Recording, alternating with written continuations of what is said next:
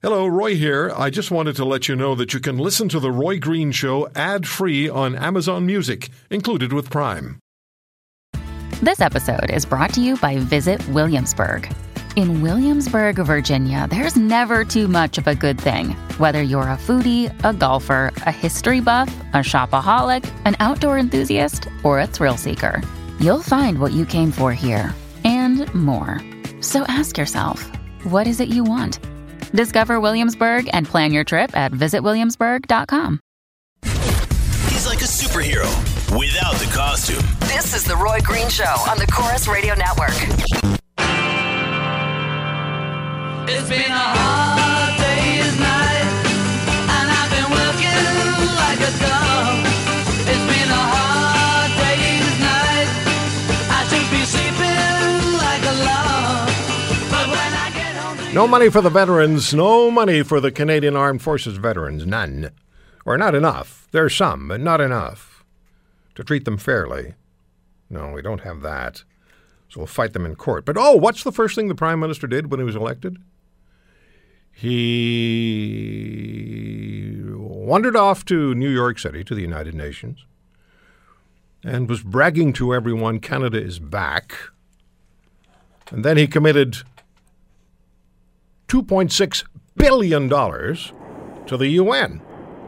So we can't take care of our men and women in the military, but we've got $2.6 billion for the United Nations from our globalist Prime Minister who says Canada is going to be the first post-nation state.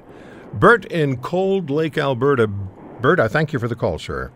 Hello. I just wanted to make a few points. Is that I'm a 27-year veteran of the military. Thank you, sir. I had many injuries, and I had to fight 10 years for compensation. And let me tell you, I didn't get no $10.5 million.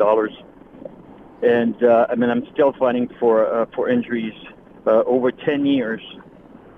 And it doesn't only affect myself; it also affects our family and members. My second tour in Bosnia, my younger daughter told me, "Dad, I don't want you to go back to Bosnia." And I said, "Why?" She goes, "I don't want you to die." I said, "Dad will not die." And so it not only affects the soldier, it affects the family also. The things we have to go through, and it's a shame what the government are doing to us. But in spite of all that, I will do it all over again. Not for my government, but for my country. That's the only thing I wanted to say about this. I'm so proud to talk to you. I'm proud to talk to you, Bert. Sorry, I said I'm proud to speak with you. Let me ask you this: when you say you have to fight the government, what are the obstacles that they put in place? What sorts of things happen?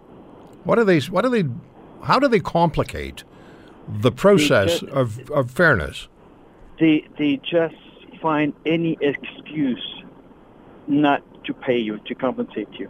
I had knee injuries that I fought 9 years, and my first time that they denied me, they said because I did not complain enough, I didn't see medical care enough, so they denied me. The second time I got my appeal, they said, yes, we acknowledge that you had injuries and you went to seek medical attention, but anybody on Civvy Street would get the same thing. And then a friend of mine told me not to go through Veterans Affairs, to go through the Legion. And the first thing, when they saw the reports, they said, no, they're not going to get away with this. But it took me 9 years, and the Legion fought for me, and they won my case. But that's the obstacle we have to go through. I've got friends of mine that won't even try anymore because they're discouraged. And that's what the government wants. They want you to go away. And it's a shame what they're doing. And my younger daughter is going to be joining the military soon also. And I hope she's not going to have to go through what I did and what my fellow soldiers did. Yeah. I know. And all our soldiers that we lost in Afghanistan, 154, I believe, or maybe more, I tell you, their spouse didn't get that kind of money that Carter got. I know, and it's a shame, and that is torture. What those people have to go through with no dad, no husband. I know. So I think that our government should start thinking about that. We have a responsibility. They may not. They may say they don't have a covenant, but we do, and we have a responsibility as Canadians to hold their feet and other parts of their anatomy to the fire. Bert, thank you so much for the call, sir, and thank you for what you've done for this country. You're welcome. Continue to I will do it all over again. Yeah, I know you would. Thank you, sir. Bye-bye. Thank you. We are so blessed to have people, Canadians like Bert. We are so blessed. Who would you choose, Bert or Justin?